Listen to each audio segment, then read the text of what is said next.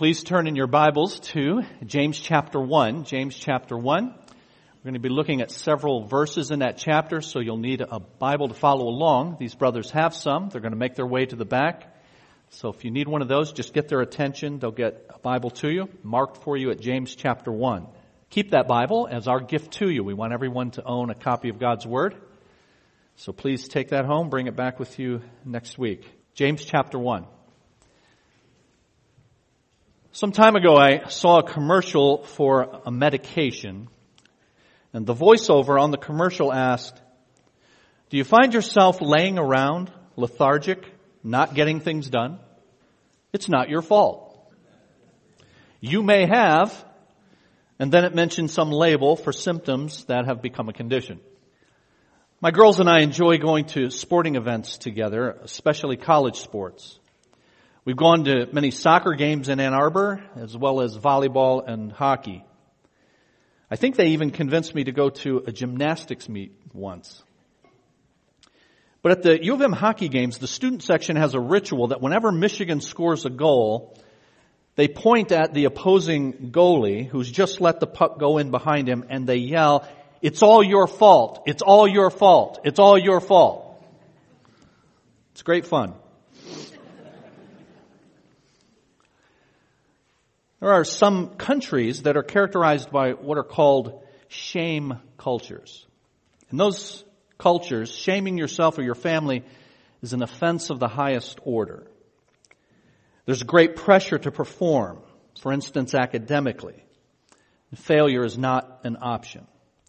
One cannot be thought of as having failed. When I was studying computer science at Wayne State, there were whole networks of students from foreign countries that had these shame cultures.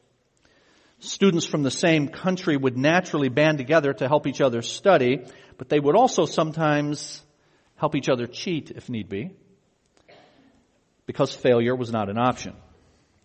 Now, what all of these have in common is that they're based on our common desire to be well thought of. We want to think well of ourselves, and we want others to think well of us. In playing on this truth, then, the commercial I mentioned can offer a label to describe otherwise undesirable behavior so that it's not your fault. The students at the hockey game are playfully acting on this truth when they taunt that visiting goalie. And shame cultures capitalize on it as they motivate their people to ever higher achievements, sometimes no matter how achieved. We have difficulty accepting responsibility for our failures, and especially our spiritual failures, or to use the Bible's word, sin. We have difficulty accepting our responsibility for sin. And that difficulty is so acute that we will blame shift to others. I got angry because she pushed my buttons. Or we'll generalize to soften the shame. We all make mistakes. I'm only human. Or we'll even point the finger at God. So James warns in chapter 1 and verse 13. When tempted, no one should say, "God is tempting me." Now today and next week, in our series titled, "What's God Got to Do with It?" we're going to consider the issue of God's relationship to our sin and the true origin of our temptations, because apart from knowing and accepting what the real problem is, we cannot identify and pursue the real solution. So let's ask God to help us as we look at His Word together. Father, thank you for gathering us now. Thank you for giving us your Word in Scripture, for putting it in our hands so that we can look at it and be instructed by it. Calm our hearts now, we ask you. Clear our minds so that we can think well and focus upon you and upon your truth about us and about what you have done for us in the Lord Jesus Christ. Help us to go from this place better equipped to serve you than we came. We pray this in the name of Jesus. Amen. So, friend, I ask you, when was the last time you accepted responsibility for sin forthrightly, confessed it specifically, and sought forgiveness unequivocally? You see, many professing Christians confess that they are sinners in general, at least at one time in the past, since they prayed what's sometimes called the sinner's prayer in order to be saved. God, I'm a sinner and I ask you to save me. That's fine as far as it goes, but then as you begin to live the Christian life after being saved, God desires to remake you into the image of Jesus, and that necessitates dealing with specific sins in our lives that blur His image. And I find many professing Christians who have a very, very hard time admitting sin. And I want to explore that in some depth next week as we continue looking at God's relationship to our sin. But for now, it may help for some of you to identify why it is you're like that. Why it is you're unwilling to admit your sin and seek forgiveness from others. If you were raised in a shame family, for lack of a better term, that was your small shame culture. So you learned to never do anything wrong, which means you learned to cover and lie because of course you did in fact do wrong.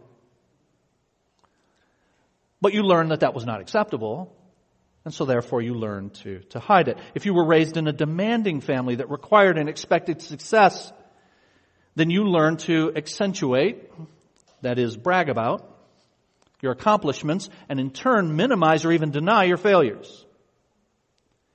And if you were raised in a demeaning home in which you were told how worthless and bad you are, you grew up wanting so badly to show that they're wrong, so that now in adulthood, you can't bear to have someone point out your sin because it takes you back to those bad old days. Now we're going to look at those phenomena in Psalm number 32 next week. But especially for those who struggle in those categories, I hope that you'll be here for that and be ready to receive God's truth on that important matter. But for now, just know that the blame game that we engage in various forms has a long and inglorious history. It goes all the way back to the beginning of time and the first human sin, after which Adam and Eve were ashamed and they hid themselves. Most of you know that story. The proper shame culture that God had created meant that they were appropriately ashamed, and so they hid. And with no way to adequately deal with their guilt, they sought to unload it from themselves and place it elsewhere. And so Adam blamed Eve. And Eve blamed the serpent. And both of them were blaming God, who created both Eve and the serpent. So the temptation to accuse of temptation goes way back. And that's what we have in James chapter 1. You have people in circumstances to which they're responding incorrectly, and they're blaming God for putting them in those compromising circumstances.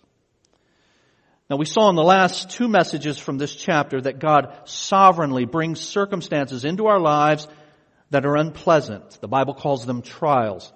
But we also saw from this chapter that God does that for good purposes, namely to produce character. So verse 3 says, "You know that the testing of your faith produces perseverance. Let perseverance finish its work so that you may be mature and complete, not lacking anything." Now it's important to see that the same Greek word that's translated trial in verse 2 and testing in verse 3 is from the same root word that's used in verse 13, but's translated tempt. Let no one say, verse 13, God is tempting me. Now why is the word translated trial in verse 2 but tempt in verse 13? Well, it's because of what I said a couple of weeks ago. The same circumstance can be for one person a trial that leads to Christ-likeness, and for another a temptation that leads to sin. Same circumstance, different responses, and therefore different results. A trial can be for one person a circumstance that leads to Christ-likeness. For another person, that same situation can become a temptation that leads to sin. And since God is the one who brings that circumstance, then if I sin in it, then why isn't it His fault? After all, hasn't God set me up for failure? And that was the reasoning that was going on with the people to whom James is writing. So what is the difference between a trial and a temptation, since both have the same circumstance, the same situation in common? A couple of things. One is God's intention for that circumstance. God's intention is to try us, to refine us for good purposes, for maturity, and to demonstrate the genuineness of what we say we believe. But secondly, the difference between something that's a trial that makes us better versus a temptation that leads to sin is our own nature. Do we resist the temptation that comes with the trial? Every trial brings temptation. Financial difficulty can bring us to the point of questioning God's providence in our lives. The death of a loved one can cause us to question God's love for us. The suffering of the righteous poor and the ease of the wicked rich can tempt us to question God's justice and even God's existence. And so testing always includes temptation, and temptation itself is a test for us. So we have, as each week, an outline inserted in your program. If you don't have that out as yet, I encourage you to take it out. We're going to see a few things, two major points, and then some subpoints regarding this passage. The first is this: we misuse trials for evil. The trial, that is the difficult situation that we're in of whatever sort, and remember there are all kinds of sorts. Verse 2 says they are of many kinds. That trial is designed by God to be a step towards spiritual maturity, but our reaction to it is what makes it a temptation to sin. And so I say in the outline, evil is consistent with our nature. Verse 14 says, each person is tempted when they are dragged away by their own evil desire and enticed. So the trial, the circumstance that God brought, now here this may be the occasion for sin, but it's not the cause of it. The circumstance is the occasion, but not the cause.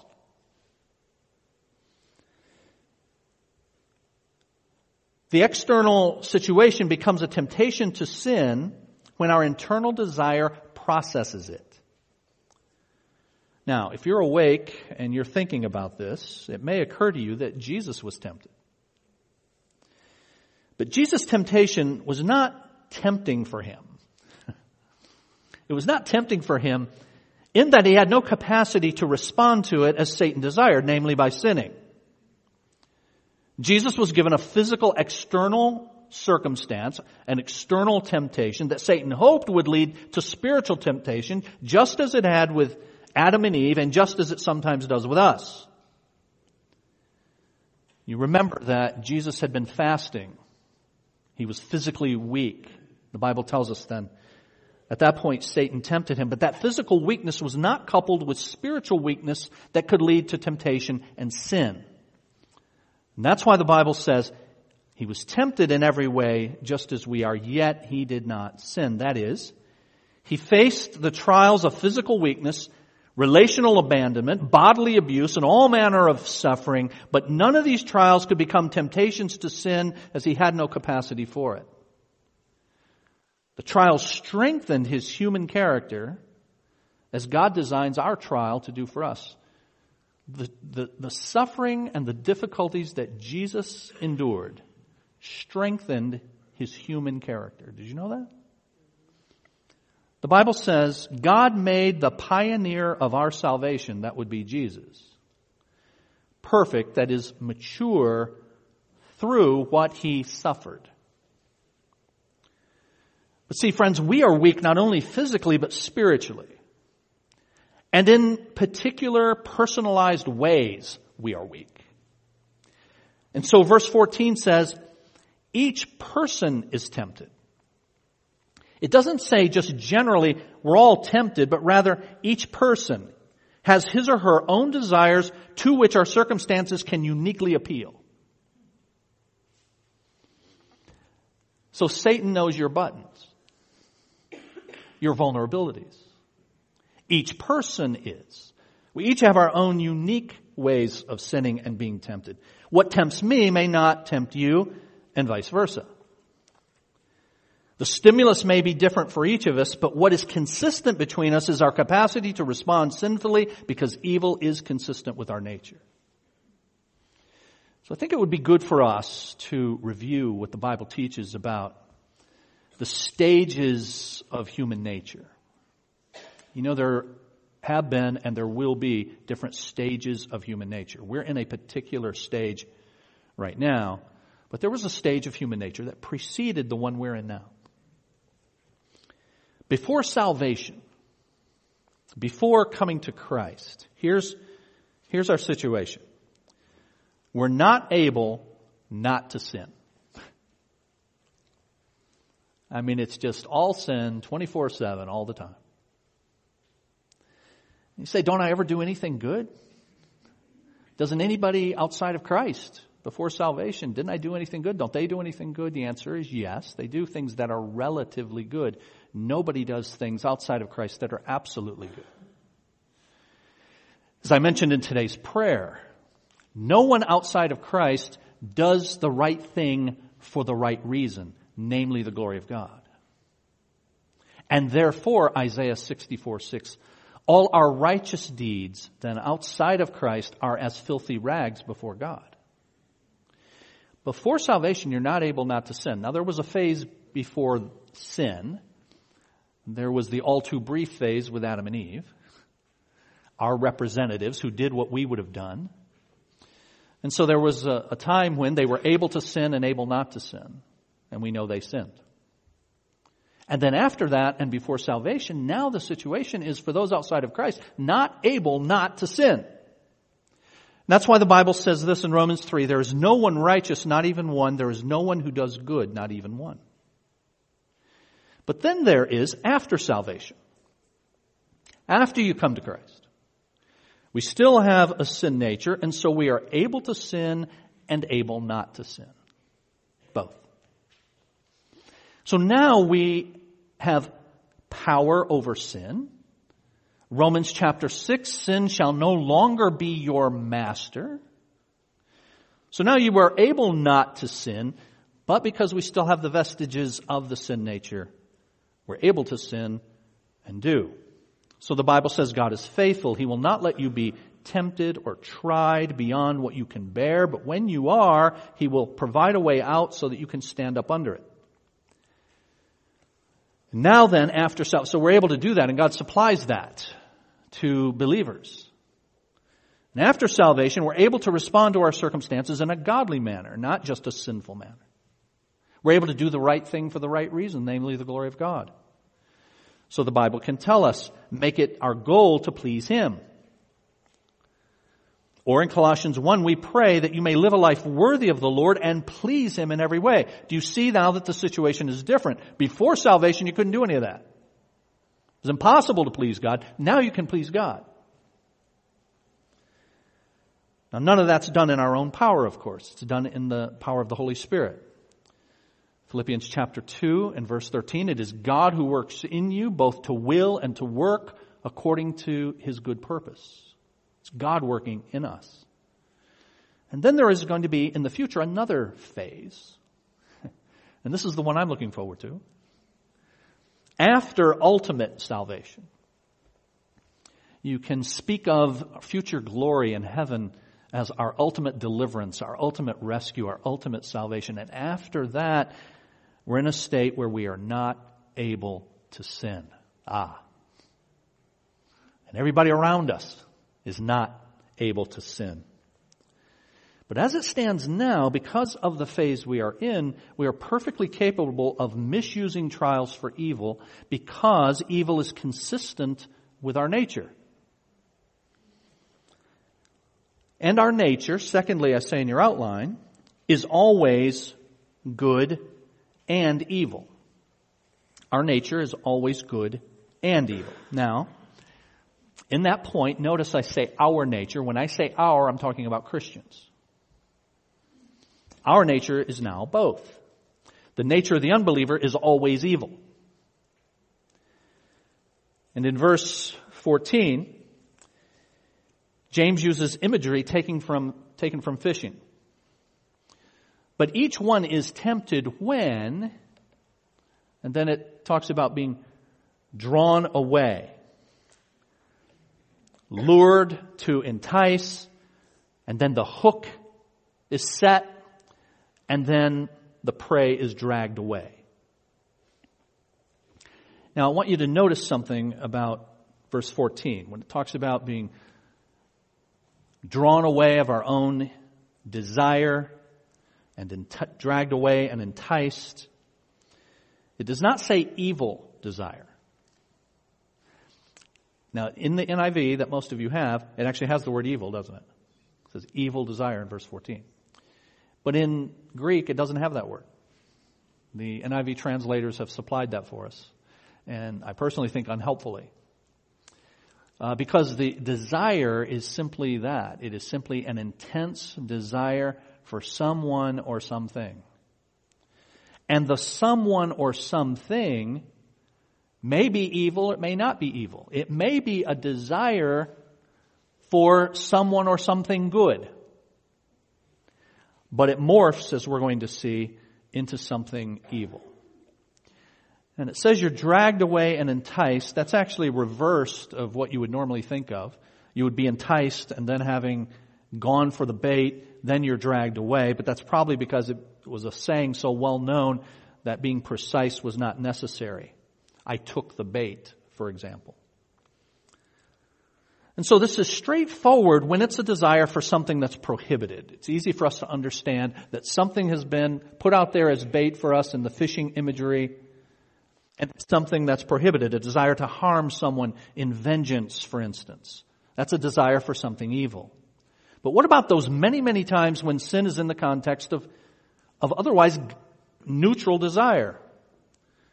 Or even godly desire. I want something good, not evil, and I'm willing to sin in order to get it, or sin in the absence of having it. That's a temptation for this good thing or this neutral thing that's put out there before me that I want, and I'm willing to sin in the absence of having it, or sin to get it. So as I've said, desire in verse 14 is simply intense desire for someone or something. That something might be respect, it might be obedience, it might be appreciation, it might be for peace and quiet when you get home from work. You desire something, and you're willing to sin in order to have it. So take as an example a wife with an unloving husband. And she says and she feels, I've never felt cherished. And so now she's on a lifelong crusade to pay back this husband for not supplying this good thing, namely being cherished, something a husband should supply. But having not gotten this good thing, now this good thing can become idolatrous. So that this intense desire now, I want more than obeying God, and I'm willing to sin to get it or sin in the absence of having it. So I'm now on a lifelong crusade to pay back my husband or force him to do what I want. This is the way the progression of an idol in our hearts goes. It starts with, I want. I desire. Whatever. Whoever. Good or bad. But then it moves from I want to I need. This is a need. This is a God-given need we convince ourselves of. A God-given need for respect, appreciation, to be cherished, whatever. So then it goes from there to I must. I must have this. In order for me to function as I should, in order for me to be whole, I must have this. And when it involves another person, it means I must have this from you, so that the pronoun now changes. It goes from I want and I need and I must to you. You should. There's an obligation on you. After all, this is a God-given need that I must have. You're supposed to supply it. You haven't supplied it. You should, but You didn't. And I'll make sure to remind you of that regularly. And so, the final step is, my quest, my life now, is you change or you'll pay. What you have on the screen right now describes many a marriage.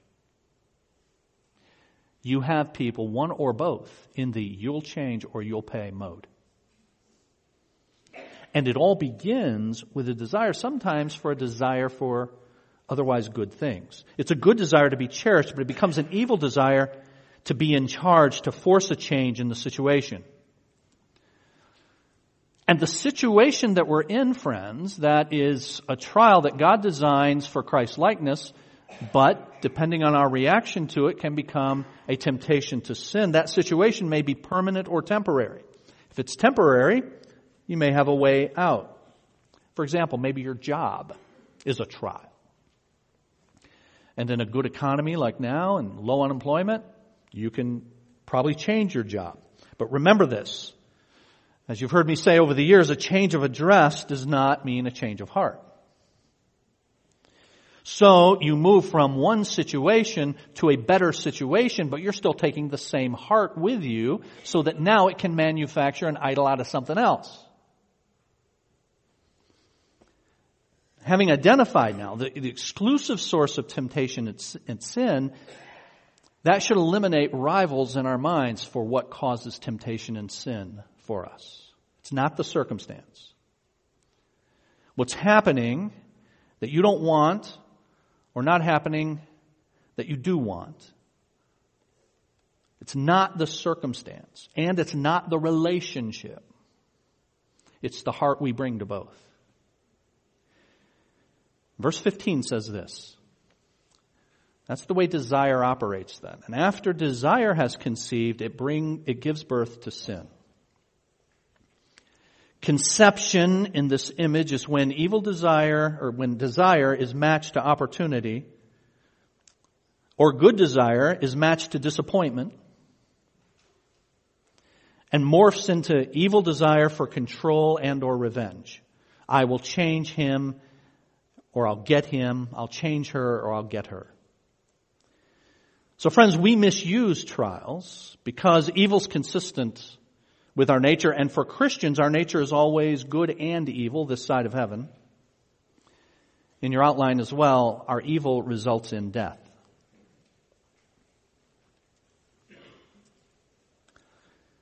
Verse 15 says, after desire is conceived, it gives birth to sin. And sin, when it is full grown, gives birth to death. Only when it conceives is sin brought forth. So temptation is not the sin. Some people live in situations that are just constantly temptation. And in fact, the temptation, the pull, the appeal toward evil for a growing Christian should wane with spiritual growth. As a matter of fact, it can become for a growing Christian second nature to resist. But if we're not resisting, if this temptation is not resisted, then verse 15 says sin becomes fully grown. It intensifies, it becomes stronger. And then it results in all sorts of ill consequences represented by the ultimate consequence, death. So 3 generations are listed in verse 15. The desire generation, the sin generation, the death generation. Desire gives birth to sin.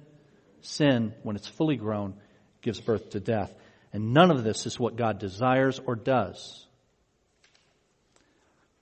Now please get this, friends. The best time to avoid these sinful births, you have 2 births listed here. Sin is birthed, death is birthed. And the best time to avoid these sinful births is at the beginning, before the consummation of the circumstance and the desire.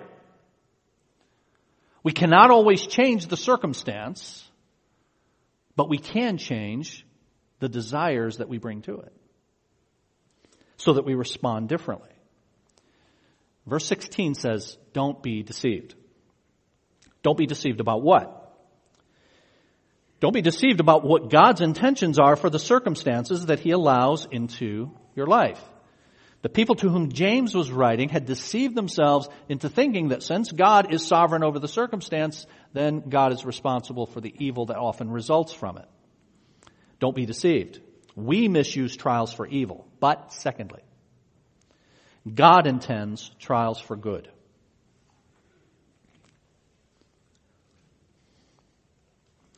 If one tendency that we have is to forget how bad we are, and I hope I've reminded you of that, it's my job for you to come in here and feel horrible.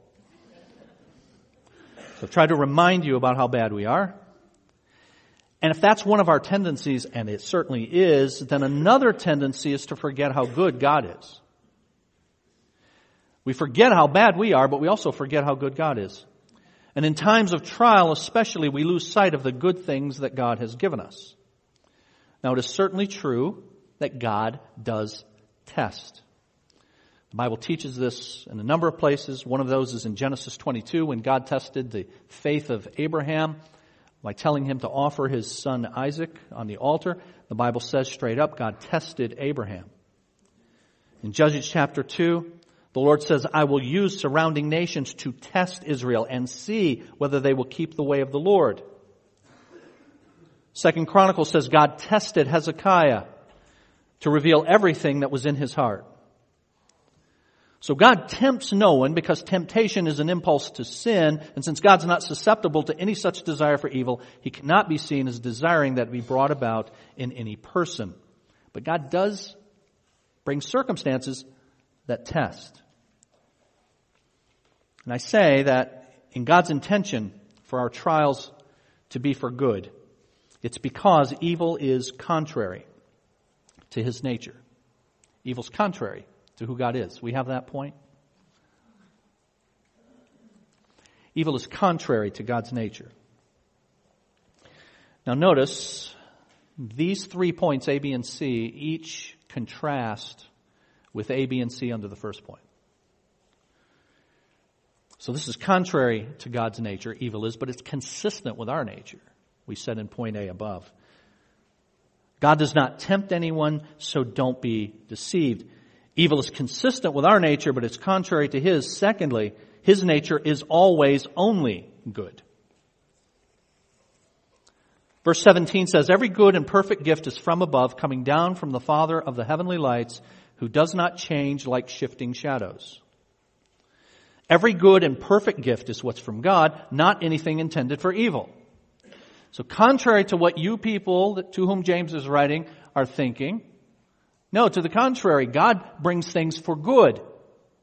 Every good and perfect gift is what comes from Him. Yes, He does stand behind evil in the sense that nothing can happen unless He allows it. And so He is sovereign over all that happens, but as one commentator has said, quote, He stands behind good and evil asymmetrically. That means not in the same way. He stands behind them both, but not in the same way, asymmetrically. For evil, there is always secondary causation. Our sin nature, the sin nature of others, Satan, and so on. So we are to believe Him when tempted to evil, trust Him when experiencing evil from others, and praise Him for the many good things that He gives. Believe Him when we're tempted to evil. Believe that He is good. Believe that He has designed the circumstance for good. Trust Him when we're experiencing evil at the hand of others. We're to praise Him for the many good things that He gives. Why? Because He gives every good and perfect gift. So do you need proof that God is good? Verse 17 calls Him the Father of lights. The Father of lights. Psalm 136, God made the great lights. His love endures forever. He made the sun to govern the day. His love endures forever. He made the moon and stars to govern the night. His love endures forever. You notice the connection there? This good God who loves us has given us all of these good things as proof of His goodness. Calling Him the Father of lights emphasizes a few things. One, that He's sovereign. The Father of heavenly lights. God's the creator. He's the one who made the stars. He fixed them in place. He charts their course. He's the cosmic and glorious God for whom all things are possible. The one who reigns over every corner of His universe. And it's this creator God who wonderfully takes an interest in us. This God loves us and knows us and gives great gifts to us. And verse 17 tells us as well that He's not only sovereign, but He's dependable. Because He does not change like shifting shadows. God does not change. He made the stars, but unlike them, He doesn't change. Like the heavenly lights, our own planet is constantly moving.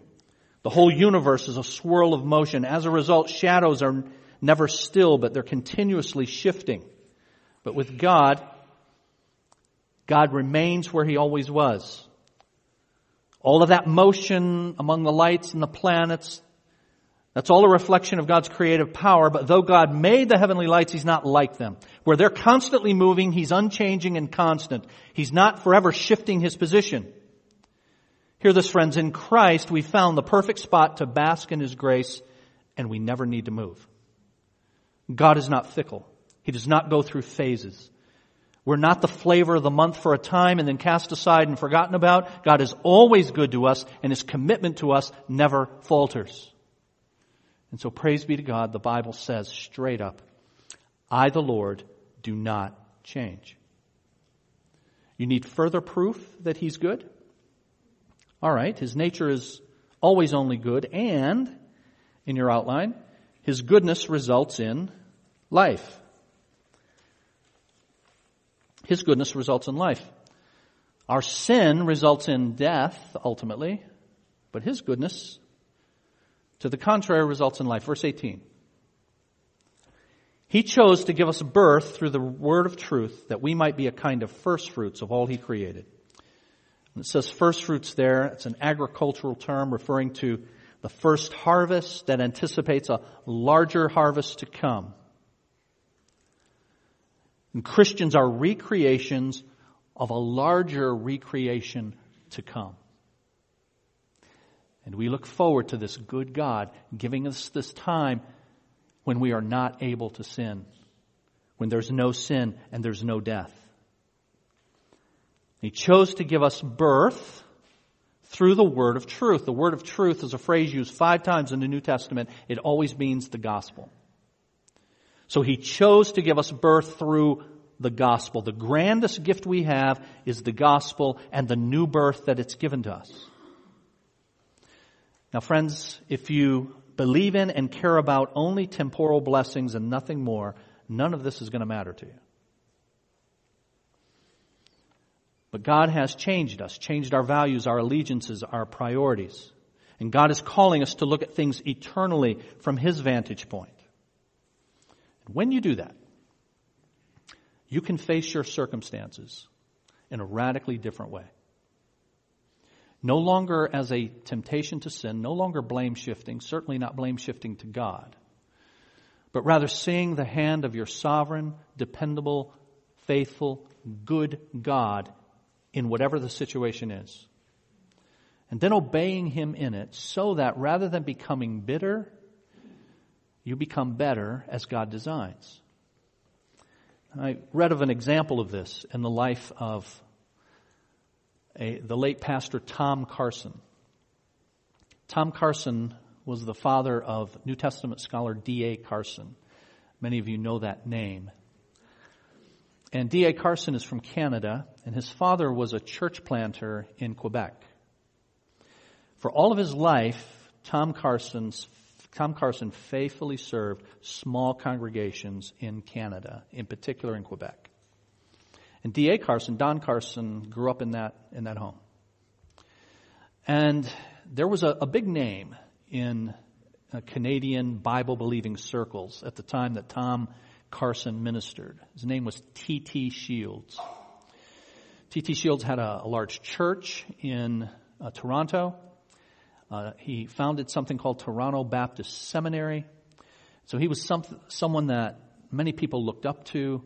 He was a very powerful figure in Bible-believing churches and circles in Canada.